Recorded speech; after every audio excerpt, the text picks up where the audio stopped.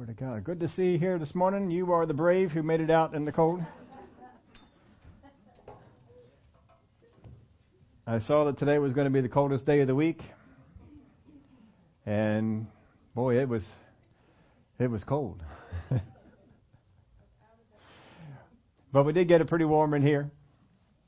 At least it feels pretty warm to me.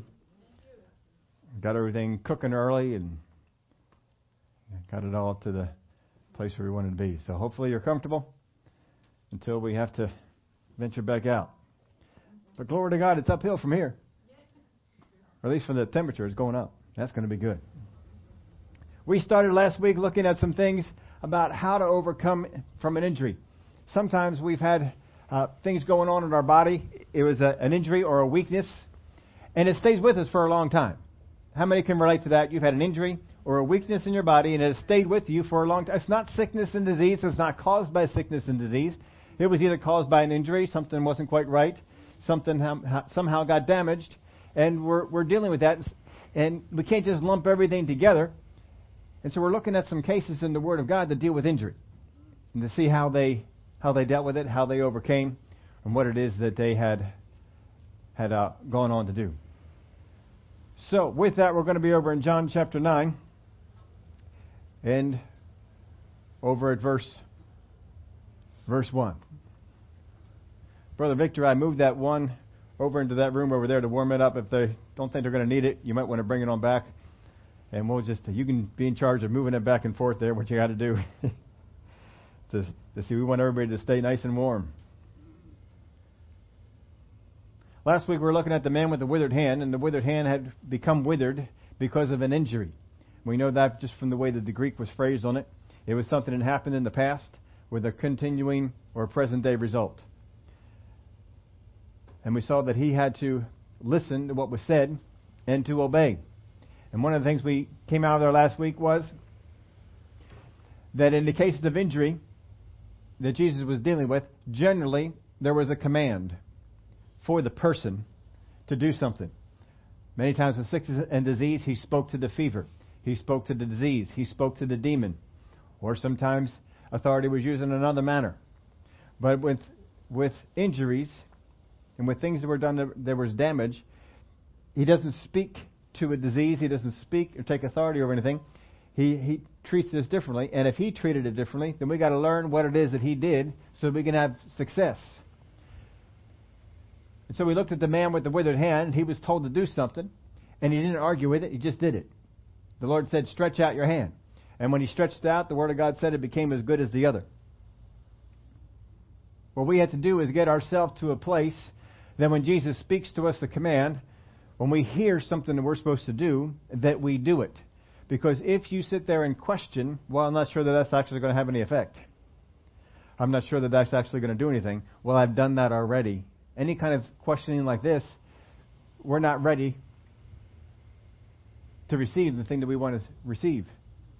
Very often, if we want to receive something big, there's something big that needs to be done on our part to balance it out.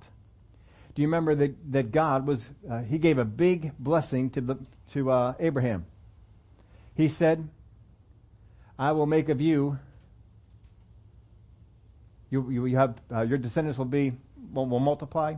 I will make of you many nations. Kings, plural, will come from you. All these things that he had said to him. It was a big blessing that was coming to him. But there was a big thing on his part too, wasn't there? He had to get to himself to a place where he was ready with big faith to believe what God said. This time next year you're going to have a baby. And he didn't laugh. He didn't say that's not going to happen.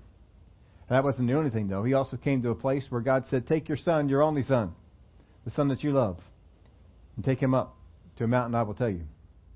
Or the mountain that he showed him. So he took him up to the mountain, and he was supposed to sacrifice him. And he was ready to kill his son because God asked.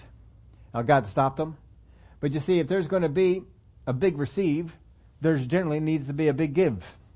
Something to balance it out. It's not that we're buying it off from God. It's just that we're demonstrating that our faith is at a certain place. And that's what we need to get to. It's not really, God knows where our faith is. But we got to get to a place where our faith will step up in the midst of whatever it is that we are facing.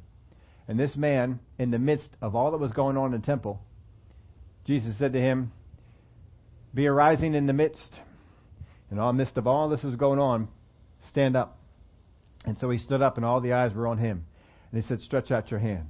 And he stretched it out and became as good as the other. But here's what we want to do. We have our own way that we're going to receive. Father God, I have a sore, whatever it is, and we can list what it is, and I want you just to heal it and me go on my way. Right? Isn't that how we want to do it?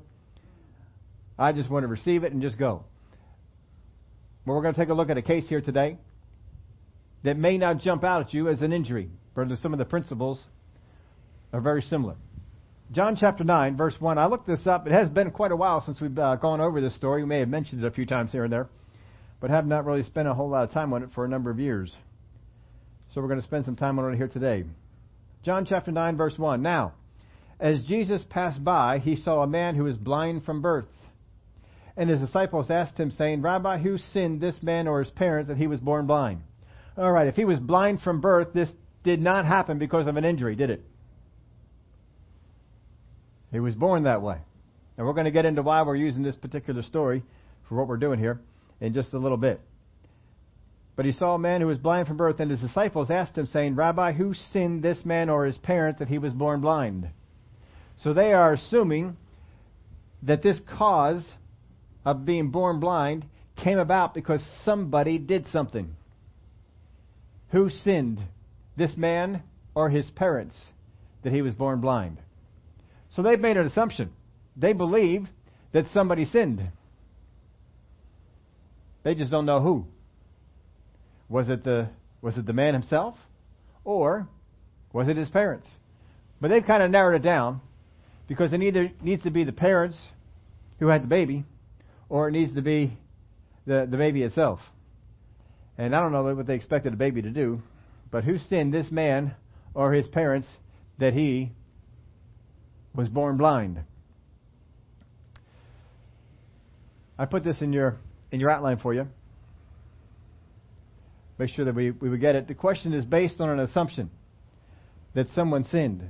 If we ask a question and we have a false, and the question is based on a false assumption, what would the answer be that we receive? If I ask a question that is based on a false assumption, what's going to be the answer that I receive? It's got to be a false answer because my assumption is false. So if the question is, who sinned, this man or his parents, that he was born blind? If I answer that question the way they asked it, well, this man sinned. What's that answer? That's false. Well, his parents sinned. What's that answer? It's false. But you see, a lot of Christians will go about and they will ask questions based on a false assumption. It's based on a false assumption. And that false assumption, they don't get revelation on it. And so because of the false assumption, whatever they hear, whatever they receive, is wrong. Christians today are asking questions. They're asking questions that are false. Well, God, and they'll phrase it out, what about this? But they can't hear the falseness in the assumption. So who do you think comes along with the revelation? The enemy will come along with revelation. And he'll say, this man sinned. He'll say, somebody else sinned. He'll fill you with an answer, and that person will come around there and say, well, I got this answer. I asked God, and I got this answer. And this is what was said.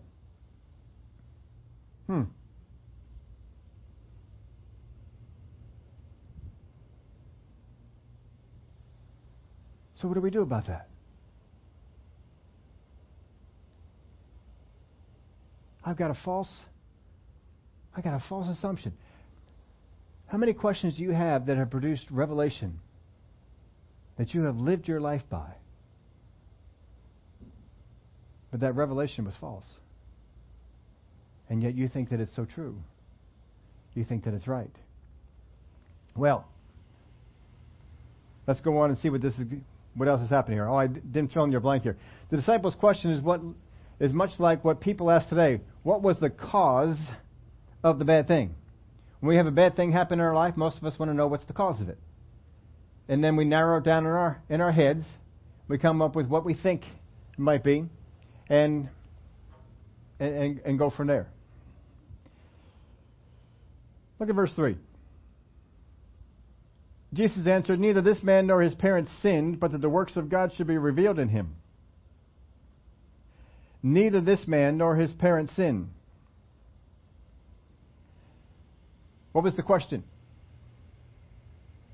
Who sinned, this man or his parents? What's the answer? Well, either this man or his parents, or, as in this case, neither. That would be the answer. Can you answer this question any other way? The question is either this man, or the answer is either this man, his parents, or neither. Or maybe you could say both. But one of those would seem to be the answer. So Jesus answers it. Here's the question. Who sinned, this man or his parents? Jesus says, neither this man nor his parents sinned. Now, if you've been here long enough, we've gone over this verse with you. And you're probably familiar with this. But the punctuation is not in the Greek. All punctuation in the Bible, every single punctuation mark in the Bible is inserted by the translators. They didn't have room, they didn't have enough paper, and so they tried to cram everything together. And so there is no punctuation in the Greek. And for the most part, you can tell where one stops and one picks up. But at any rate, this is inserted by the translators. So when you see a comma, that's not in the writing. We were out at Rhema, and we were learning Brother Doug Jones. He was the first one I ever heard enlighten me on this. And he said, if you just change the punctuation, you change the meaning. The answer to the question is simple. Who sinned, this man or his parents? Who sinned, this man or his parents? The answer was, neither this man nor his parents. Well, why is there a comma there? Because the answer to the question is, neither this man nor his parents, period. If you leave the punctuation the way that it is, what it sounds like, Jesus answered the questions as to the cause. The cause is, neither this man nor his parents sinned, but the cause is because that the works of God should be revealed. It seems like he's still answering the cause.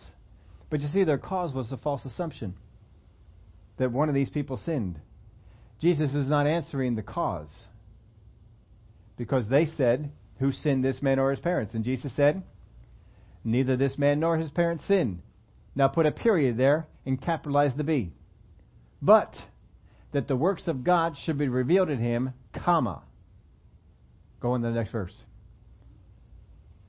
I must work the works of him who sent me while it is day. The night is coming when no one can work. If you change those two punctuation marks, a period to a comma and a comma to a period, if you just change those two marks, what you have is, here's the cause. It was neither him nor his parents who sinned, but that the works of God may be made manifest, I have come. And that's why Jesus is here. He's no longer answering the cause. He doesn't try to answer the cause. Folks, apparently the cause is not that big of a deal. What he's doing is, let's take care of this. Neither this man nor his parents sinned, but that the works,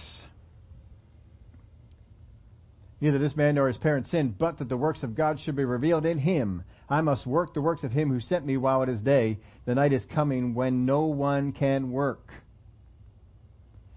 As long as I am in the world, I am the light of the world. So Jesus refutes the foundation of the question and answers the question they really are asking. What can we do about this? What can we do about this? Let's go on to verse 6. And when he had said these things, he spat on the ground, made clay with saliva, and he anointed the eyes of the blind man with the clay. And he said to him, go wash in the pool of Siloam, which is translated sent. So he went and washed and came back seeing. He spat on the ground and made clay with saliva, and he anointed the eyes of the blind man with the clay. Now, the blind man is blind, so he probably doesn't know that he spat on the ground unless he could hear him. How many people like spit? I'm not a big fan of spit. Now, some of the crowd that I go with, runners, tend to be spitters. I don't know why that is. I am not a spitter. I don't spit when I run. The only time I spit when I run is when I swallow something I didn't want to swallow. And I try and spit it out. Because, you can eat a lot of bugs as you're running. And as they unfortunately fly in, I try and spit them out. Other than that, I don't spit when I run. There's this one guy who runs on the group run that we go on. And I do try and not get near him. I either want to get ahead of him. Generally, I'm ahead of him. So that's good. But every 10, 12 steps, he's turning his head and he's spitting. And boy, I tell you what, you don't want to be on that side. The first time I saw that, I says, oh, Lord, what is wrong with this? Why do you have to spit so much? Every 10, 12 steps, he just turned and spit. Just constantly spit, spit, spit. I mean, it's just gross. I get ahead of some people. I like being ahead in the group run. I like to be out in front. I'm not the fastest guy there, so, I'm not always out in front. Usually for the first mile I can sometimes be, but then, people catch up with me and there'll be a few of them up ahead of me. Hopefully most of those aren't spitters. Because you see the glob of spit on the ground. And I'm thinking, oh, man, what are you guys doing? And I make sure I avoid it. I don't even want my sneakers to touch the spit. Right? Can you imagine if somebody spit on the ground, made mud, and then smeared it on your face?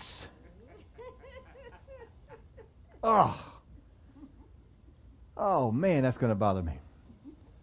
Now maybe he's blind, he didn't know where the mud came from. I don't know. We'd have to wait probably to get to heaven to find out.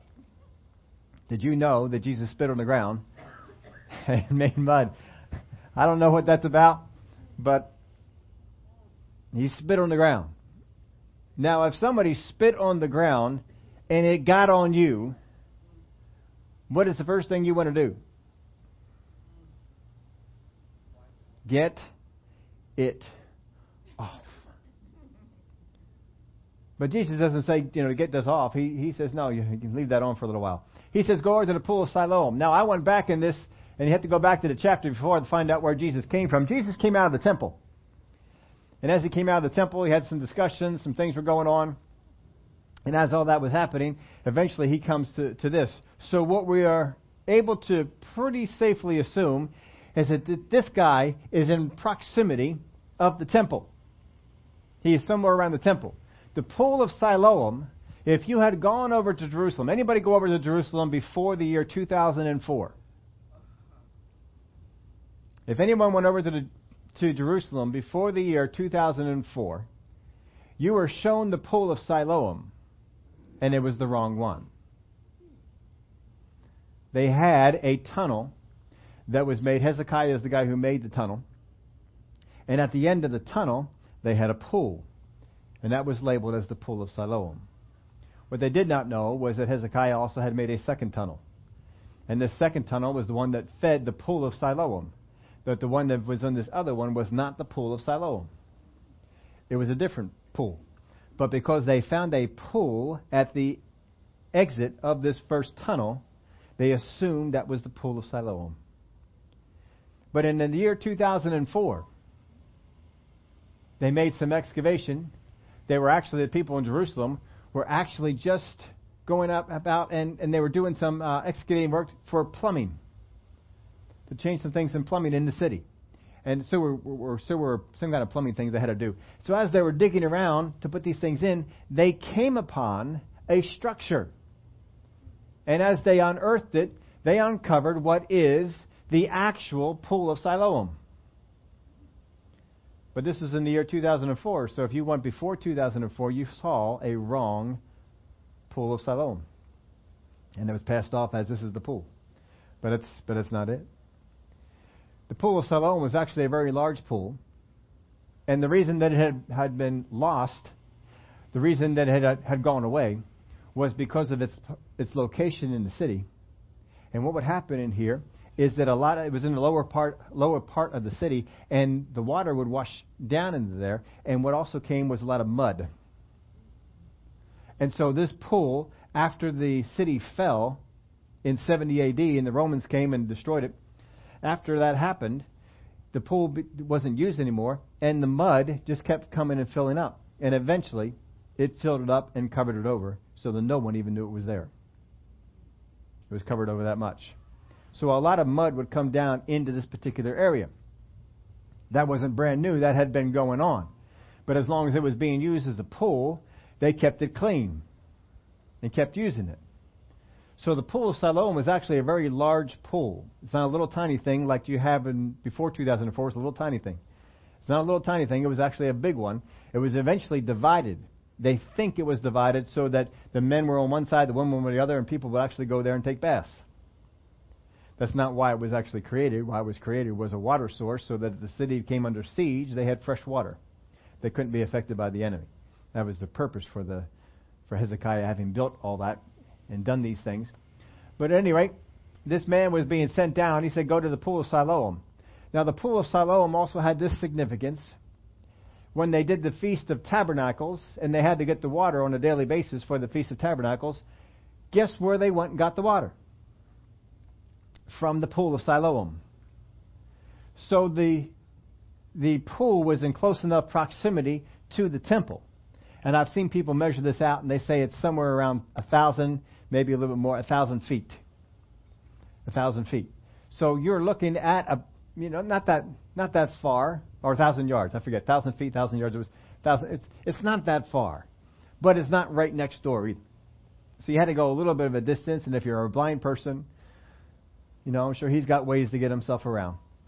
So he's got to now go keep spit clay on his face until he gets over to the pool of Siloam, and then he's supposed to go in there and wash.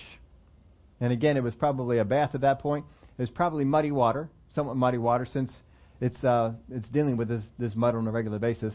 So it's probably not the clearest of water. Probably had some mud to it. But that's where he was supposed to go and to do this. He couldn't go to anybody's house. He couldn't use any water that was close by. He had to go over here and use the pool of Siloam, because that's what was said. So if you are the man who is blind and somebody that you don't know real well spits on the ground, puts mud on your eye, and then says, go wash in this pool that's a little bit of a distance over in this direction. How many of you are saying, why do I have to go over there? How many are thinking, how is that going to do me any good? What's going on with this?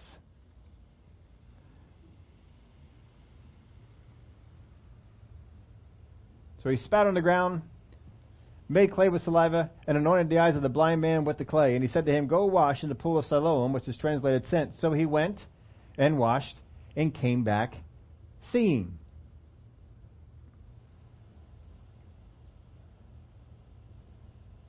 So why is this story being the one we're looking at?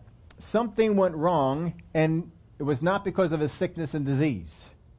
But something went wrong in this guy's body, not as a result of sickness and disease, more than likely not a result of sickness and disease, and caused him to be born blind. It could be a birth defect, something that didn't develop like it should during the growth process. Maybe it was something that happened on the birth process itself. I would kind of doubt that one. I think it was probably something more along the lines of a birth defect. But you're looking at the same process here as for an injury, because you have something in the body that is not working and has not been working for a long time. It is not the result of sickness and disease. So the healing that is needed here is very similar, if not exactly the same thing, as the healing you need in your body if you're injured. So that's why we're looking at this particular story and gaining some understanding from this. But we told you last week, one of the keys to injury is doing what is said to be done.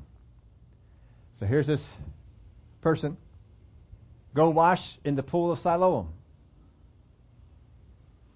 Now, did Jesus touch his body? He did, didn't he? When Jesus touched the body of a sick person, what generally happened? They generally got healed, didn't they? When the woman with the issue of blood touched the hem of his garment, what happened to her? She got healed. So why is it that this man, whom Jesus intends to heal, when Jesus touched his body, did not get healed?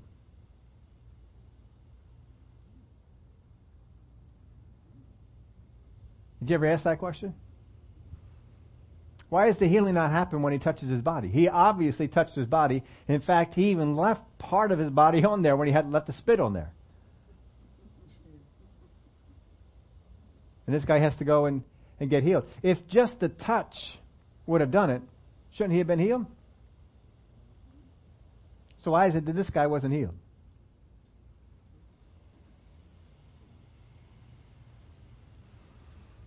Now, I didn't put this in your outline, I put it in mine. The power of God did not come upon the man to heal his eyes when Jesus touched him. The power of God did not come upon the man to heal his eyes when Jesus touched him. When did the power of God come upon the man to heal his eyes? When he washed. Or basically, when he obeyed. Until he did what Jesus said to do, nothing changed in his body.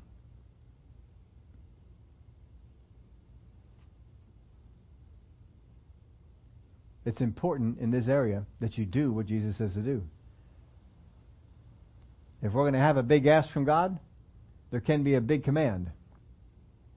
I've said this to you over the years many, many times. Every time that God has given a command in the Word and people did it, what followed? Power. Every time in the Word of God that a command was given and people obeyed, power followed. And it's the same thing here. What we need to be finding out more, listening more, is what is God saying to me about my condition? Because if I can hear what He says and I do it, I will be healed, no matter how big the ask is. This man was born blind. To these people, this is one of the hugest cases they've got. This shocks them. A man born blind? We're looking at eyes that have never worked, never functioned, and now all of a sudden they do? A man born blind is healed? So, he went and washed and came back seeing. Verse 8. Therefore the neighbors and those who previously had seen that he was blind said, "Is not this he who sat and begged?" Some said, "This is he." Others said, He is like him." He said, "I am he." Therefore they said to him, "How were your eyes opened?" He answered and said, "A man called Jesus made clay and anointed my eyes and said to me, 'Go to the pool of Siloam and wash.' So I went and washed and received sight." Now look at the difference here between this story and the woman with the issue of blood. The woman with the issue of blood heard about Jesus. She heard that Jesus had gone about healing people, that people had come out and touched His clothing and received healing. She heard things specifically about Jesus, and it built her faith up. She wasn't just looking at a Jesus, she was looking at this Jesus, Jesus of Nazareth. And what does this man say? Who did this? Who did this? He answered and said, "A man called Jesus." Does that sound like he knows him? Does that sound like he knows of him? Or that there was anything that went on that built up faith? Oh, here's Jesus. This is Jesus. Oh, if I can get Jesus' attention. Oh, remember blind Bartimaeus? When he heard that it was Jesus of Nazareth who came by, what did he do? Try to get his attention. "Jesus, Son of David, have mercy on me." Because he knew who he was. This man apparently does not know who he is. A man called Jesus made clay and anointed his eyes and said to him, "Go to the pool of Siloam and wash." So I went and washed and I received my sight. That's what happened. Now isn't this intriguing that one of the greatest miracles to these people, the healing of a blind man, as the story goes on you certainly see this. To these people, this is one of the greatest miracle stories that we have.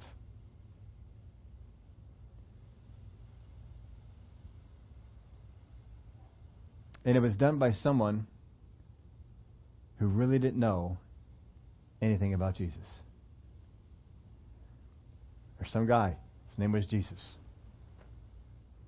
I don't know who that is. A man. It's called Jesus. That was not an uncommon name back then. It's not like, well, there's only one Jesus going through town. That was a very common name. It's kind of like John, Jim, Stephen, common names we have here. That was a common name for them. A man called Jesus. Spit on the ground.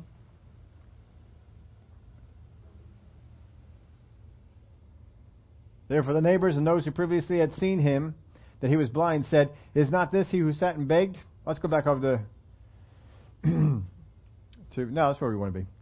Some said this is... Yeah, we jumped ahead. Go back to verse 6. Let's read it again. When he had said these things, he spat on the ground, made clay with saliva, and he anointed the eyes of the blind man with the clay. And he said to him, "Go wash in the pool of Siloam." So he went and washed and came back seeing. There's the miracle. Therefore the neighbors and those who previously had seen that he was blind said, "Is not this he who sat and begged?" If you were blind and you are on your way back and now you see, how many of you are saying, "How you doing? It's a nice day outside. Maybe it's a little bit cool. But how's your day going? Doing good?" How do you expect this man to be coming back if he is now seen for the first time in his life? I think he's kind of coming back and he's making a bit of a spectacle. I can see. I couldn't see before. I can see now. I can see. Oh, I can see. And he's jumping, maybe even doing some leaping, whatever it might be. He can see. He's making a spectacle. And so they're seeing this man coming down, and there's a spectacle going on. Something's happening. What's going on? Wait a minute. That's the guy. He used to be over here, probably a beggar. He was born blind. Look at him. He can see. What happened to you? What happened? This is stirring up the city. We're looking at people. They knew him. They're neighbors. They'd seen him. Isn't this the guy who sat and begged? Some said, "This is he. This is the one." Others said, "Well, he looks like him. Obviously, he can't be him because that guy's blind. This guy's not, but he sure looks like him." So he came on up and said, Nope, I'm the guy.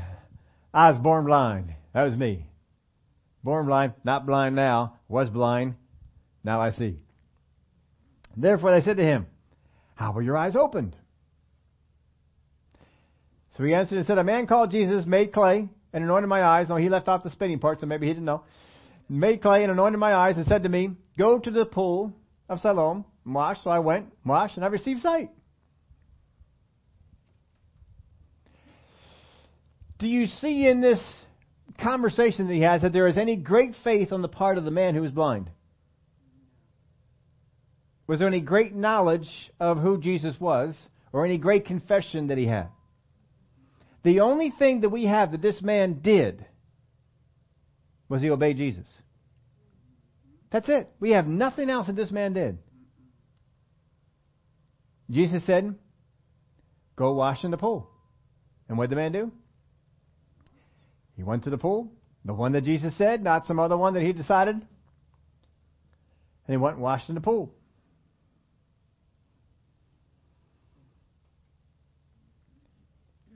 Now I gave you some space here. If you want to write any of this down, you can. There just wasn't room for it in your outline. The people seem to fall into three groups. Three groups of people. There's the first group, those who believe that God, through faith in Jesus, they believe that Jesus, through faith, He's moving, He's saving, He's healing, He's working in this world. That's the first group. The first group, these are people who have faith in Jesus, and they believe that Jesus and the power of God is at work, moving and healing and saving and doing stuff. That's the first group. Here's the second group. Second group, they believe that certainly faith is at work for salvation. But anything above salvation, well, that's an act of grace. They're not guaranteed anything outside of salvation. Faith is good for salvation. But then after that, you just got to hope and pray that God heals you. You got to hope and pray that something else happens if you want it to happen. But there's faith for salvation. That's the second group of people. How many know people in that group?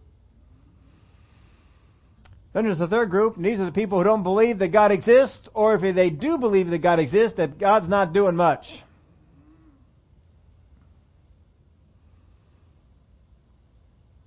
That's the three groups of people.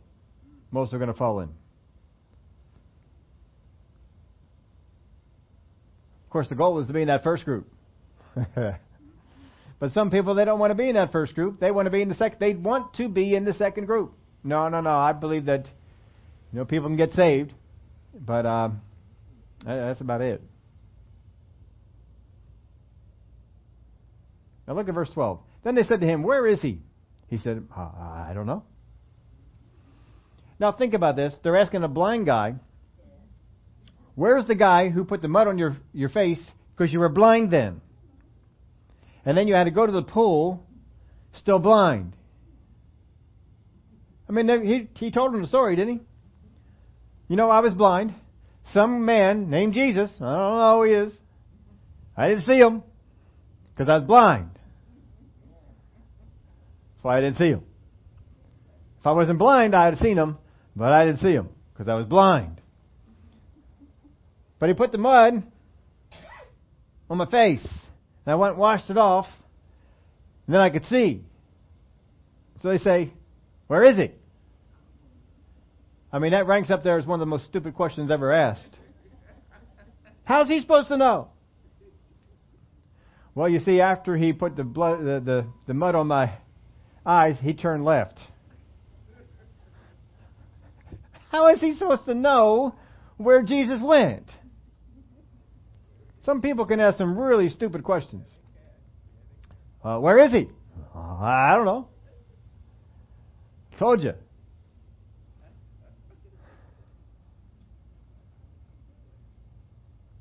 They brought him who formerly was blind to the Pharisees.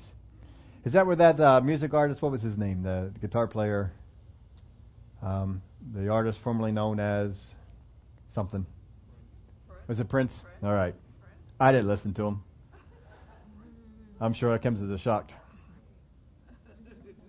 But I thought it odd that he was the artist. Didn't he switch back after a while too? Did he become the artist known as? So they brought him who I think he was reading the Bible when he took that name, because they brought him who formerly was blind to the Pharisees. Not blind now, but he formerly was. I'm not Prince now. Formerly I was. But I'm not now. He must have been reading the Bible. Now it was the Sabbath when Jesus made the clay and opened the eyes. Then the Pharisees also asked him again how he had received his sight. He said to them, "He put clay on his eyes, and I washed and I see." Therefore some of the Pharisees said, "This man is not from God because he does not keep the Sabbath." Okay, so here's our basis for the decision of whether this person is from God or not. Does he keep the Sabbath? Now, how many of you know some people? And they say, "Well, I know this was God who said this to me." How do you know that? Because I got goosebumps. When I heard that voice, it came up in my spirit. I got goosebumps. So I know it was God.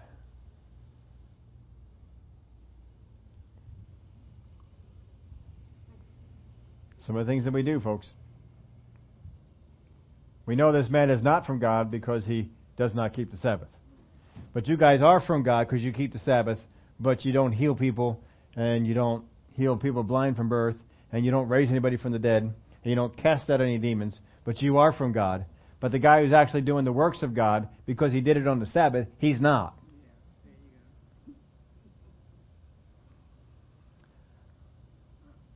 Therefore, some of the Pharisees said, "This man is not from God because he does not keep the Sabbath." Others said, "How can a man who is a sinner do such signs?" And there was a division among them. They said to the blind man again, "What do you say about him because he opened your eyes?" He said, "He is the Messiah." No, he didn't say that. "I came to the understanding that he is the son of David." No. Well, I think he's a prophet. What's he basing that on? Is he basing that on what God has revealed to his spirit? No. Because you remember the disciples? They said, "You are the Christ, Son of the Most High." And Jesus said, "Flesh and blood has not revealed this to you, but my Father." So if the Father is going to reveal, it's going to be that he's the Christ, not that he's a prophet. So he either got that from other people or from a source that was not from God. So this man, who was healed of a condition that apparently no one in that area had ever seen, is healed and even has his doctrine messed up about Jesus. Now before, it seems like he didn't know who Jesus was. He just said, "I don't know, some man named Jesus. Some man named Jesus." Now, who do you think he is? Well, I think he's a prophet. Why? Well, he opened my eyes. Got to be something, right? I mean, I don't know what he is, but got to be something. I'm going to say he's a prophet. And yet we think in order for us to get healed of certain injuries and certain things going on in our bodies, that we have to have all of our P's and Q's aligned. And if we don't, it's going to fail. This man, first off, didn't know who Jesus was, apparently. And then he's got his doctrine messed up about Jesus' ministry. He's a prophet.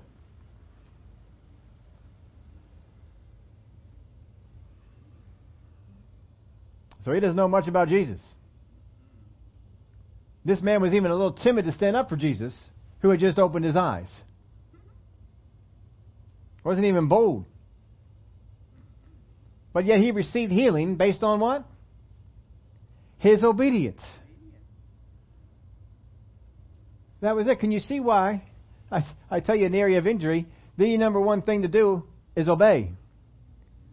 But you can't obey until you hear.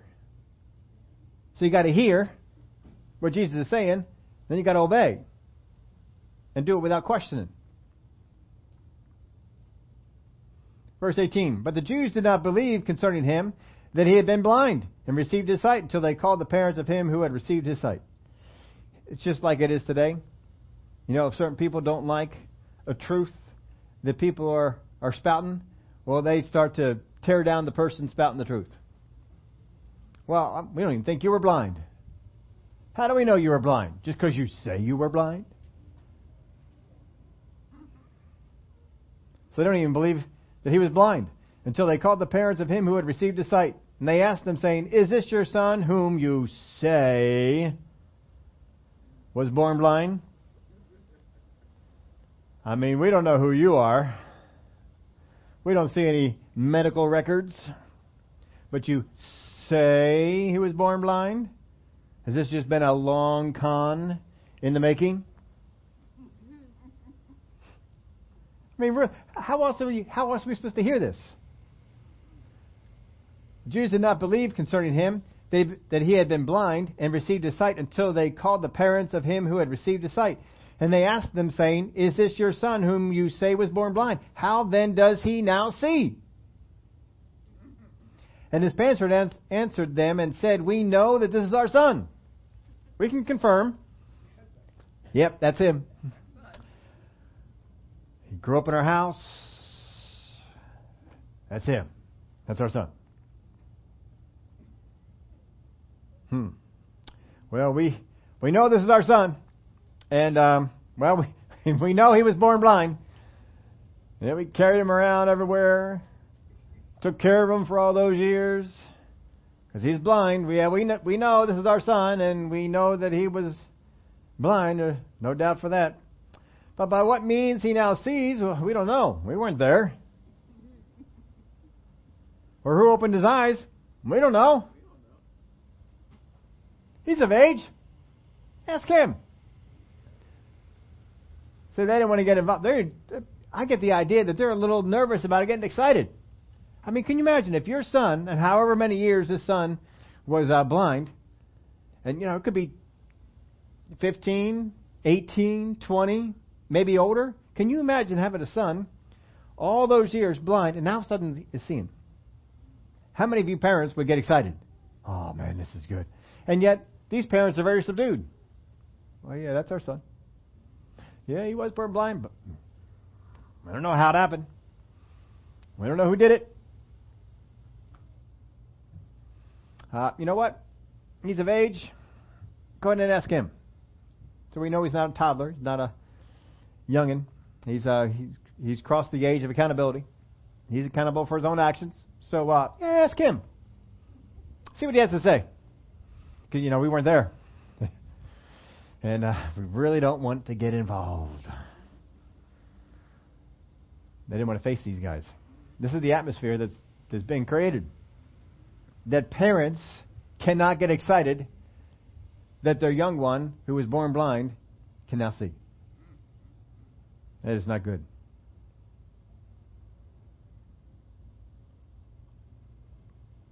His parents said these things because they feared the Jews.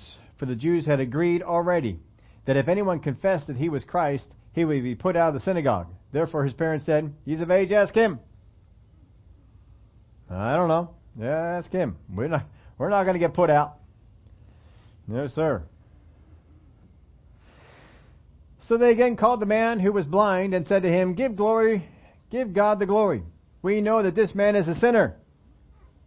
Do you now? He answered and said, whether he is a sinner or not, I don't know. One thing I know, that though I was blind, now I see. I mean, you can't argue with logic like that, right? Then they said to him, what did he do to you? How did he open your eyes? I picture one of those crime shows on TV. And they're interrogating the guy for the 10th time, asking him the same questions. I already answered those questions. What else do you want me to say? You ever seen one of those scenes? I can see that now. This is what's going on right here. What did he do to you? I already told you. You didn't believe me then. This is like NCIS or right there in the Bible. See Gibbs back there, banging the table.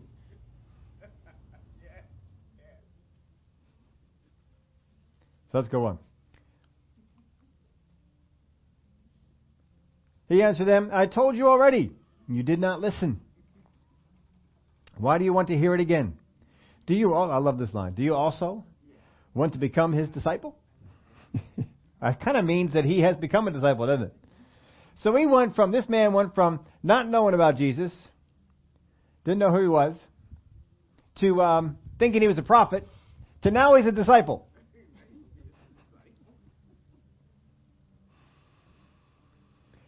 And they reviled him and said, you are his disciple, but we are Moses' disciple.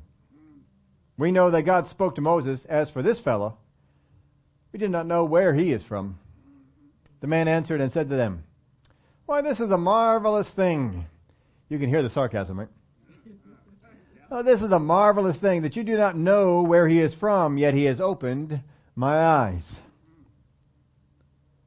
Now we know that God does not hear sinners, but if anyone is a worshiper of God and does his will, he hears him. Since the world began, it has been unheard of that anyone opened the eyes of one who was born blind. If this man were not from God, he could do nothing. They answered and said to him, you were completely born in sins, And are you teaching us? And they cast him out. Now look at the metamorphosis in this guy. This guy goes from some guy named Jesus to, I think he's a prophet, to, I'm his disciple, to standing up to people that everyone else is afraid of and saying, hey!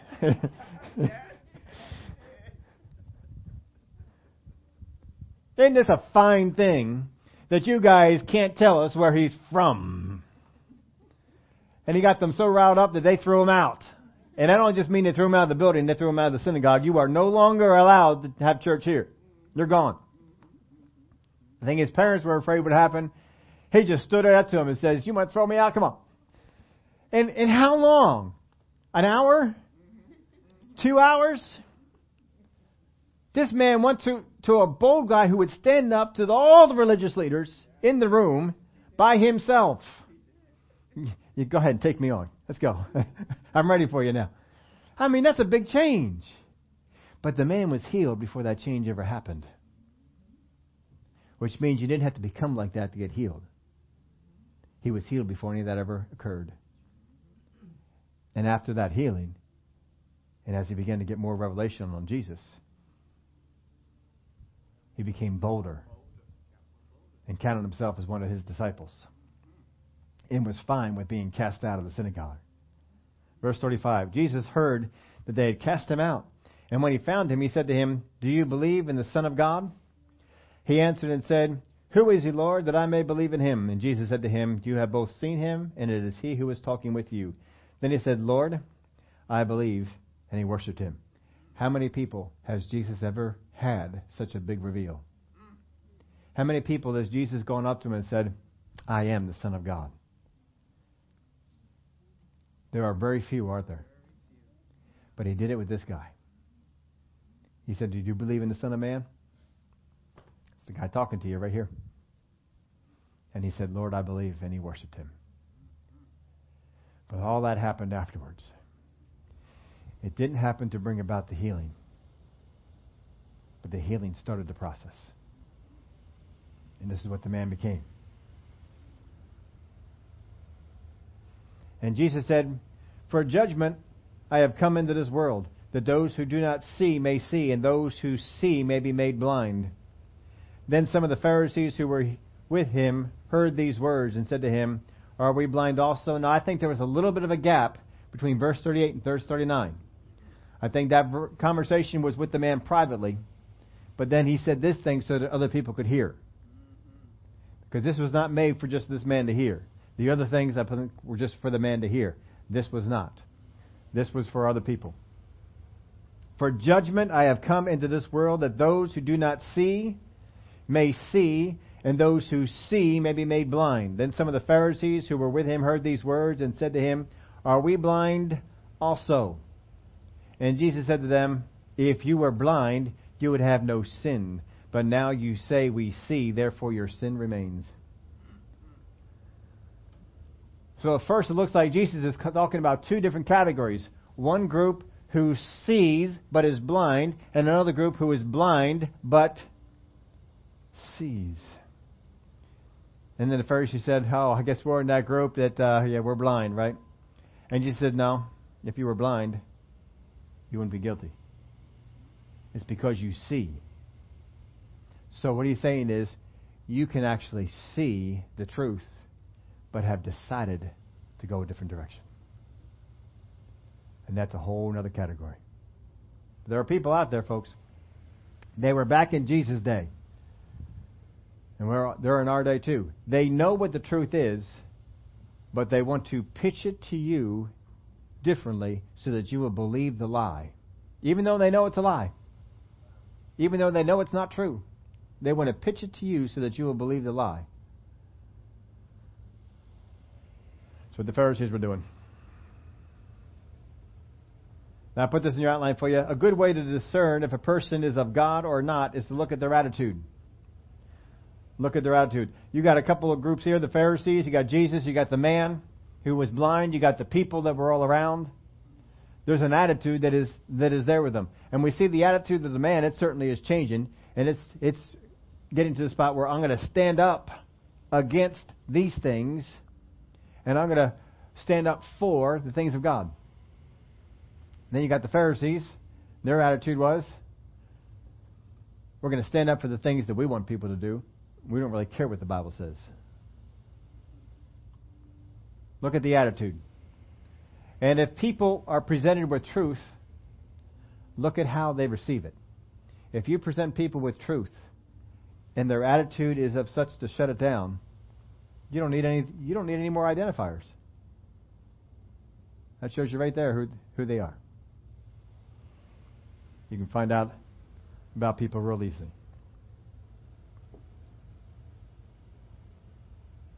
I put this in your outline for you. Put yourself in a position to hear. This is the first thing. If you want to get healed of something in your body that needs restoration, either from an injury or wasn't born right or whatever it might be, and just understand this. You may think that your pain in the back or the knee or a hip may be a result of some injury. Do you know that some of those things are that way because it was born a little funny? And you may have been walking on it a little bit funny. And eventually it wore down, and it's actually injured because something at birth wasn't quite right. Not everything is that way, but thank God it doesn't matter. You don't have to know all the ins and outs about it. But here's the thing you got to do. Put yourself in a position to hear. I got to be in a position that God can speak to me, that He can say things to me, that He wants me to obey, wants me to do. Put yourself in a position to hear. Not every Christian puts themselves in a position to hear. But be in a position to hear. One of the things you can do to help put yourself in that position is constantly be under the Word. Be reading the Word. Be listening to the Word. Get the gifts that God has put into the body of Christ. Get them in your ear. Don't just be listening to sermons on Sunday.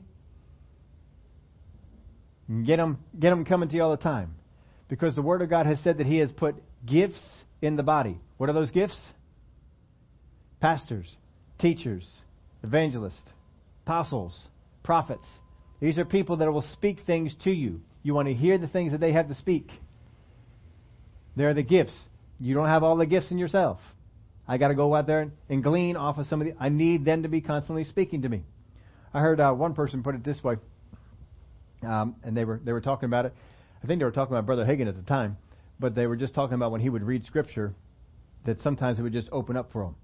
And they came out with this. Do you know that sometimes a person under the anointing of the Spirit of God, just reading Scripture, is different from you reading yourself?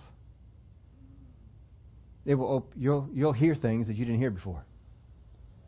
That's why it's so important when you get into the Word, make sure that they're getting into the Word. I get frustrated when I'm listening to a podcast of some pastor, some teacher, some prophet, or whoever it might be, and they don't get into the Word. The number one thing I want them to do is read the Word to me. I can read it myself, sure. But I want someone under the anointing to be reading the Word. I want to hear them read that Word. I want them under the anointing, and I want them reading that Word. And I want to hear it. It doesn't matter that I've heard that Scripture 1,000 times. I'm hearing it now with this person under the anointing reading that Word for me. And I put myself in a position to hear so I can listen. Keep yourself in a position to hear. So number one, get the gifts that are in the body of Christ and listen to what they have to say. On a constant basis, you should be listening to what they have to say. Get in the Word of God yourself. We read a chapter a day here as a church. Make sure you stay up with that. It's in your bulletin. Pull it up. Read that chapter. Go and read other areas as well. You can get some books that are teaching books. Read some of those. Get yourself sharp on the Word of God. Be constantly under. If you're not constantly under, you're not going to be able to hear. I hear many things. Sometimes I'm listening to someone who's anointed, and then they're preaching, and all of a sudden, as I am listening to them, this is not a topic that they're talking about, but it's almost a few words, a sentence that they say, and the Spirit of God will enlighten me something on a whole different area. Oh, I can see that now.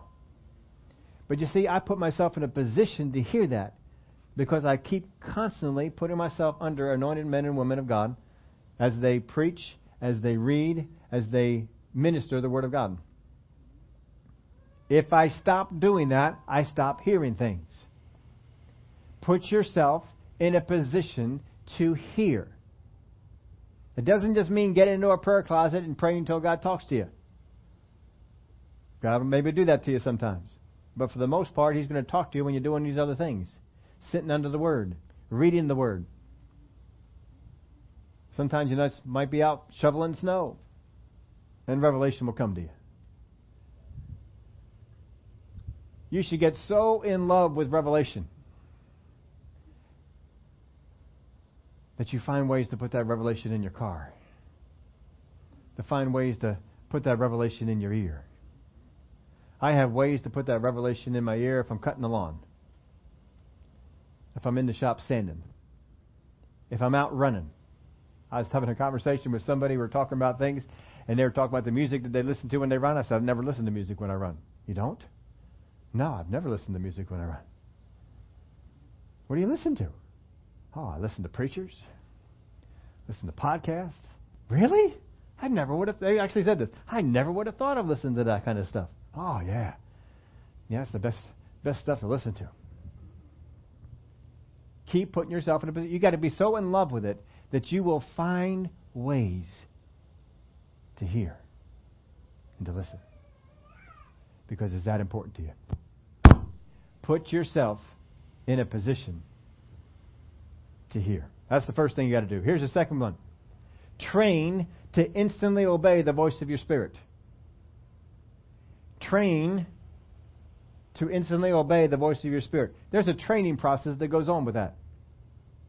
Train it. Train yourself that way. How many of you would consider yourself a night person? How many of you would consider yourself a morning person? There's no right or wrong answer to it. It's just, most people fall into one or the other. You are either a morning person or a night person. It kind of makes sense because you got to sleep in one of those times. And I'm generally a morning person. I don't know if I was born that way. I don't know if I trained myself that way. But generally, if you are a morning person, you get up early. Because that's what morning people do. And if you're a night person, you stay up late. I'm lousy at staying up late. I am really bad at it. My wife will, if we want to sit down and watch TV at nighttime, sometimes we sit down and 9 o'clock, 10 o'clock at night, we watch a show that we have recorded, Hallmark movie or something like that. I will fall asleep watching the thing. So the way that I come about and combat that, and it makes her aggravated sometimes, but I don't know how else to do it, is I pull out my phone and I read stuff. So I pull out my phone, I read things, I mark things ahead of time, and then I pull them up and I read them so I can read and watch the show. Because if I just watch the show, I fall asleep and I'm not watching the show.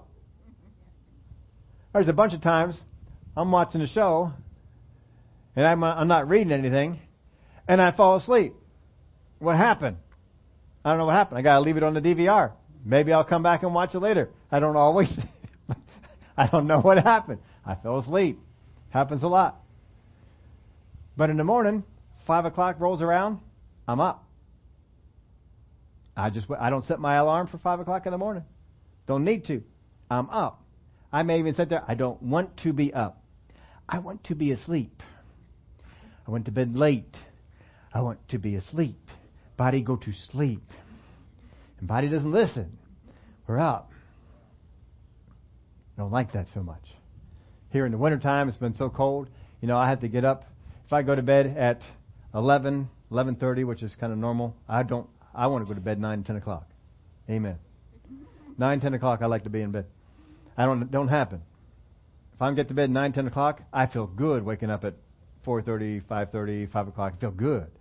I go to bed 11:30, 12 o'clock, and get up at 5, not feeling as good. But anyway, that's what happens. But you have to get up, get out of bed, go down, put the wood on the fire, come back on up, 2 times in the night I used to have to go down there and feed the fire. Sometimes I get by with one, but you got to get up there and do that, especially right now because it's been so cold. Oh. But even despite doing that, my body still goes up and gets up early. Why is that? Because every day that I wake up early, what am I doing? Training myself. Every time that you stay up late, how many of you ever stayed up late? Oh, I wish I could go to bed earlier. Anybody ever say that? Any night people? Anybody ever say, I wish I could go to bed earlier? All right, a couple people. Yeah. But every time you stay up late, what are you doing? I'm training my body to stay up late. There's training process that goes on there. You've been trained to do that. You know, take some foods. How many of you all like guacamole? You all know I love guacamole. How many hate guacamole? All right, every time that you see guacamole, what happens on the inside?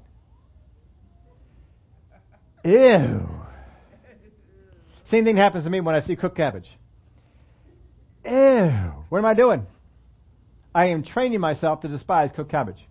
I'm very good at training myself to despise cooked cabbage. You're very good at training yourself to like or dislike whatever it is that you do.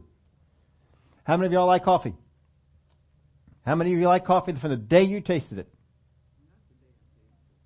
There was no learning process. Most people I heard like coffee. Well, I didn't like it at first. It was a little bitter. It was, but now I love it. Why is that? Because you got trained. How do you train yourself? Well, you kept drinking it. If you drank it the first time you didn't like it, what did you do? I went back and I drank it again. Until eventually, drinking it. I heard one guy, he told me how he learned to drink coffee. It was the weirdest story I ever heard. He walked to school, and his hands would get cold in the wintertime. And so he would go into the 7-Eleven because Wawa's weren't around then.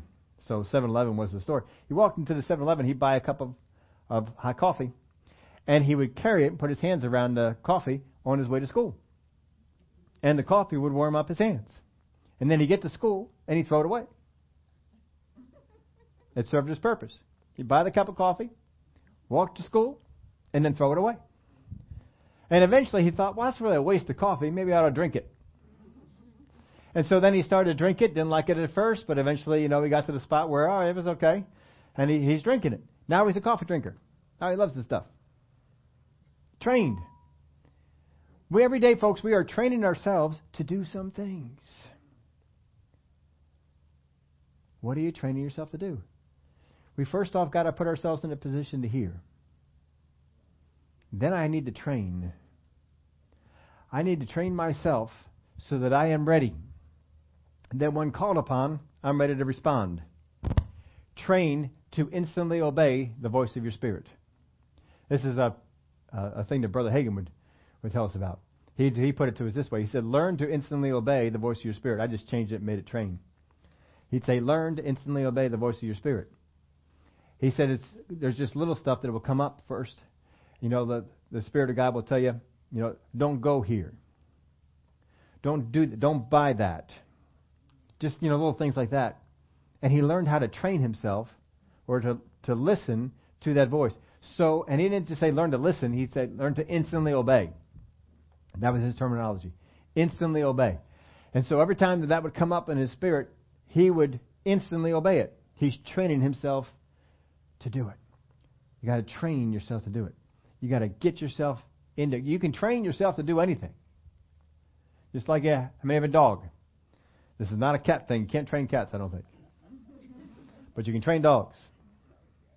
And you can. I told you about my dog. I had one dog in my life. I spent everything I had on training that dog, and that dog was good. That dog would not leave our yard. That dog listened whenever I snapped my finger. That dog knew what I wanted to do. All I had to do was snap my finger, and that dog would figure out what I wanted it to do. I could snap my finger, and the dog would stay. I could snap my finger, and the dog would come. Because it could figure out what I wanted it to do. All I had to do was snap my finger. Isn't that great? Dog could read my mind. Snap that finger. That dog look at me, figure out exactly what I wanted to do, and did it. Constantly. It's a good dog.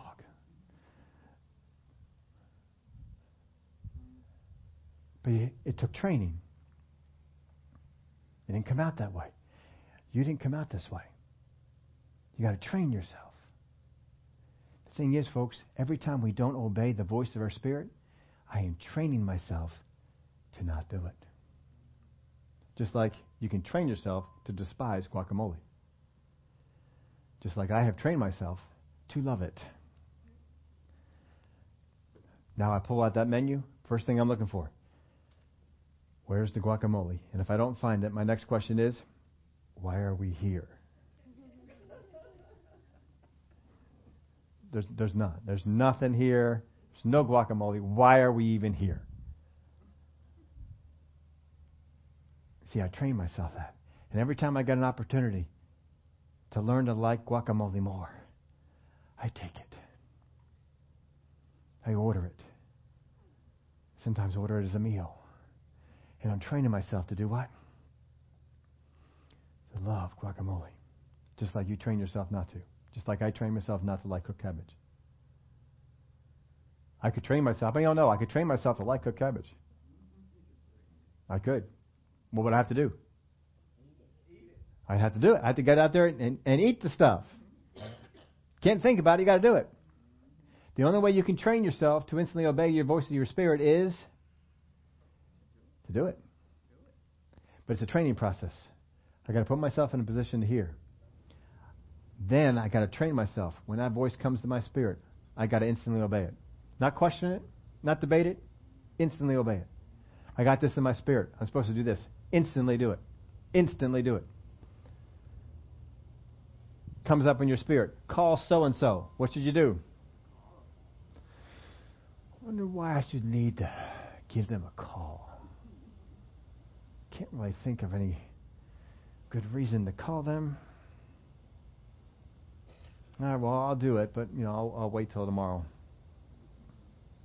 See, I'm training myself to not obey. This is what we do a lot of times. I've trained myself not to obey.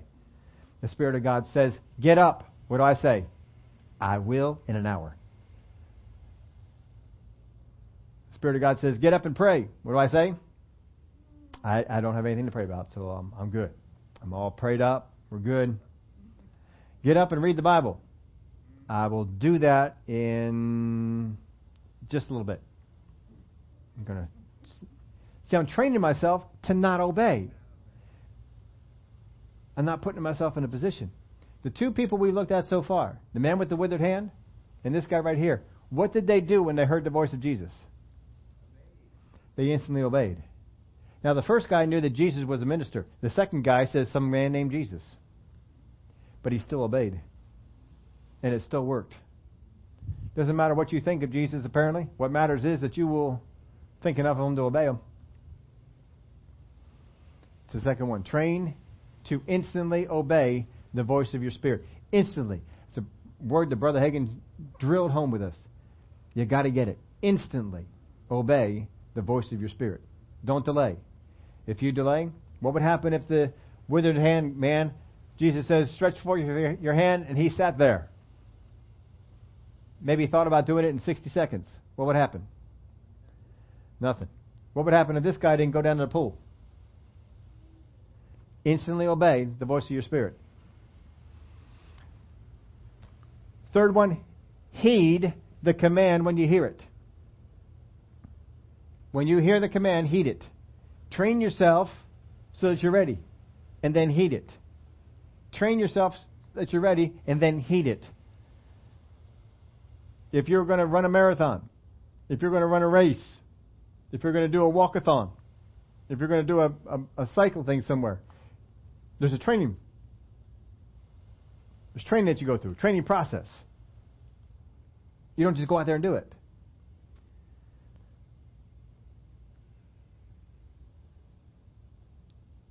There's a test coming. There's an opportunity coming. This man with the withered hand had that opportunity come. And when it came, he was ready. This man that was born blind had an opportunity come, and he was ready. And he did it. You can get yourself trained up for it. Get yourself trained. Obey those little things. It has nothing to do with the thing you're trying to get healed of. But do it. Train to instantly obey the voice of your spirit. Heed the command when you hear it. Sickness and disease, folks, you take authority over it. When you encounter sickness and disease, you take authority over it. Disease shall not inhabit my body. I take authority over sickness and disease. You will not be in my household. You will not be in my body. I take authority of that because of what Jesus did. I take authority over it. That's what we need to do. Injury and restoration, it's not take authority over. It's submit to His authority. Injury and restoration is not take authority over. I haven't been given authority in that area. I've been given authority over sickness and disease and over everything that creeps upon the face of the earth. But on injury and disease, or injury and restoration, we all know it. He's the one who's doing it. He's the one who's got new legs. He's the one who got new eyes. He's the one who has the ability to jumpstart that kidney or that heart or that lung or whatever it is that's not working the way that it's supposed to be working. So He's the one I got to obey. And there's a submission that's there. So we're still seeing the submission and authority, but you see, I want it to be under mine. And so a lot of times we'll start speaking to injury the same way we speak to sickness and disease and wonder why we're not seeing the results. This is what we need to do, folks. We've got 2 cases down. We're going to look at some more. Submit to an authority outside of yourself. Submit to that authority of when God speaks that you do it. There's going to be something that God's going to call upon you to do. If you want a big receive, there's going to be a big sow. Something you're going to sow is going to be big to get that big receive. We all want the big receive, don't want to sow anything big. It doesn't happen in the Word of God. If you're going to receive something great, you're going to sow something great. Get yourself in a position to hear the voice of the Master tell you what to sow. You don't come up with it on your own. He says, take your son, your only son, the son that you love. Because when you sow this, you're going to be in line for something great. Be listening. Take these 3 things, look in your life. Am I in a position to hear? Am I putting myself in a position to hear? Am I training myself to instantly obey? And then when that message comes, heed it. Heed it. We've mentioned this how many times? God may be speaking to you about changing your diet, about changing the way that you exercise or don't exercise, about changing something about your lifestyle. Yeah, I'll do that. I realize I should do that, but I haven't done it yet. How many times have we heard Christians who say, God's been dealing with me about doing... Well, why is He still dealing with you on it? Because you're training yourself to disobey. Don't do it. The only reason that He's dealing with you is that He's still trying to convince you that you ought to do it. Because if you were convinced that you ought to do it, you would have done it. If you were convinced that washing the clay off of your eyes would cause your eyes to open up, you would have done it. This man never saw that this worked for anybody else. Probably had been in that pool himself before. It never affected his eyes. But Jesus said, go wash this off in the pool of Siloam. And the man went and washed in the pool of Siloam. What is it that God is asking you to do? Are you training yourself to heed, or are you training yourself to not listen? Because you are going through training. You're training yourself for something. What are you training yourself to do? Would y'all stand up with me? Ask our ushers to come.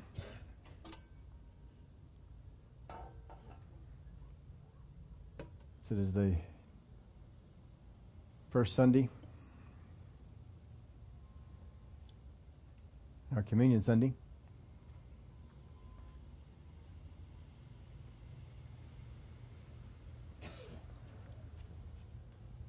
Jesus told us to remind ourselves of these things. Then on the night that Jesus was betrayed, on the night that he was taken before Pilate, on the night before he would be taken to the cross, he brought his disciples into the upper room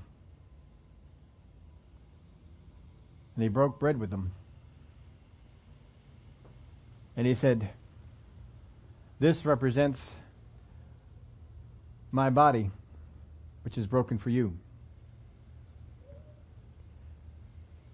That he bore in his body our sickness, our disease, that we would have authority over these things in our life. He took the curse so that we don't have to bear it anymore. There is no glory in us having sickness and disease. There's no glory in us having blind eyes or lame feet or withered hands. And He's given us the opportunity to be healed. We just need to do what He says to do. But He said, remember these things. These are important to remember. This represents my body, which is broken for you. Your body doesn't have to be broken. His was. It's broken for you. As you eat together, remember. So easy for us to forget. As we look over the course of the Word of God, we see sometimes it was easier for people to believe that Jesus healed than it was that He forgave. And other times it was easier for people to believe that He forgave, but that He didn't heal. But Jesus instituted what we call communion. He called the Last Supper, to let us know that He is equally on board with forgiving as He is with healing. And all of it is part of the same cross. Same events. Let's take and eat together and remember the body of Jesus Christ broken for us.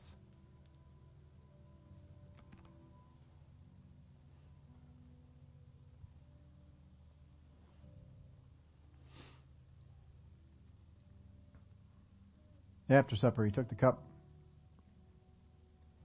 and He said, "This represents the blood of the new covenant. That blood is shed for you. The blood of the old covenant. That blood only covered up sin, but Jesus' blood washed it away. With Jesus, the price was paid and redemption was had. And all those souls that were waiting in Abraham's bosom were released and taken to heaven. And we have the hope and the knowledge that when we die and we leave this place, that we go and reside with Him. Because we have been bought. Our price has been paid for. We have been redeemed. Nothing we need to add. Nothing we need to do. We just receive. Let's drink together and remember.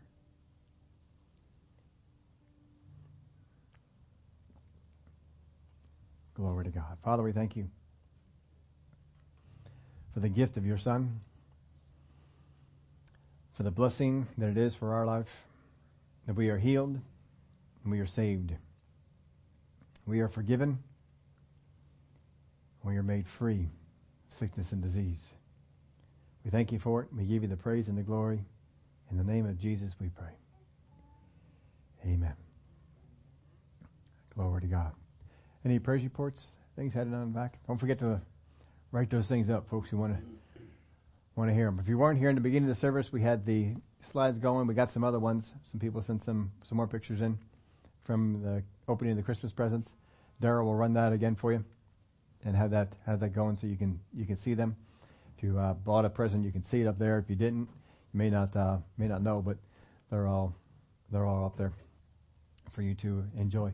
Anybody on our Facebook feed log in and say a howdy? Oh, plenty of people.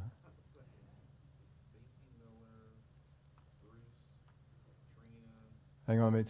Stacy's there, and Bruce, and Trina.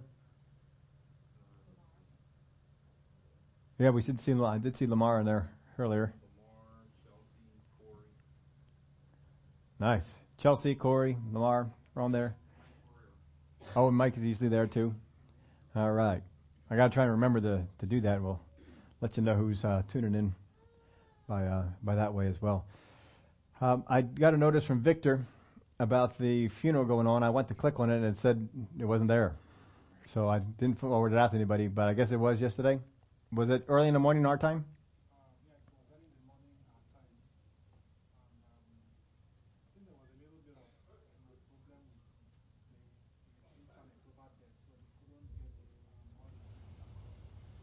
They couldn't get the audio?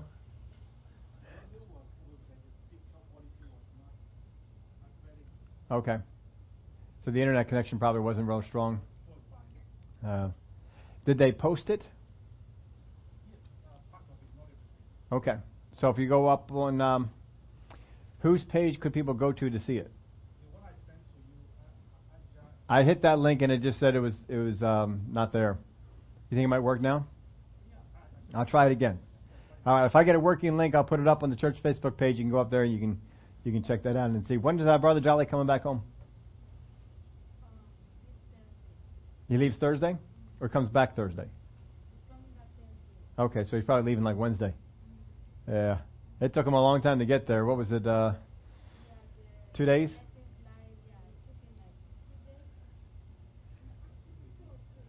Yeah, he spent another night at a relative's house once he was there, waiting for the last leg of the flight to pick up. But he did get there, so I'll let you know how things go for the way back.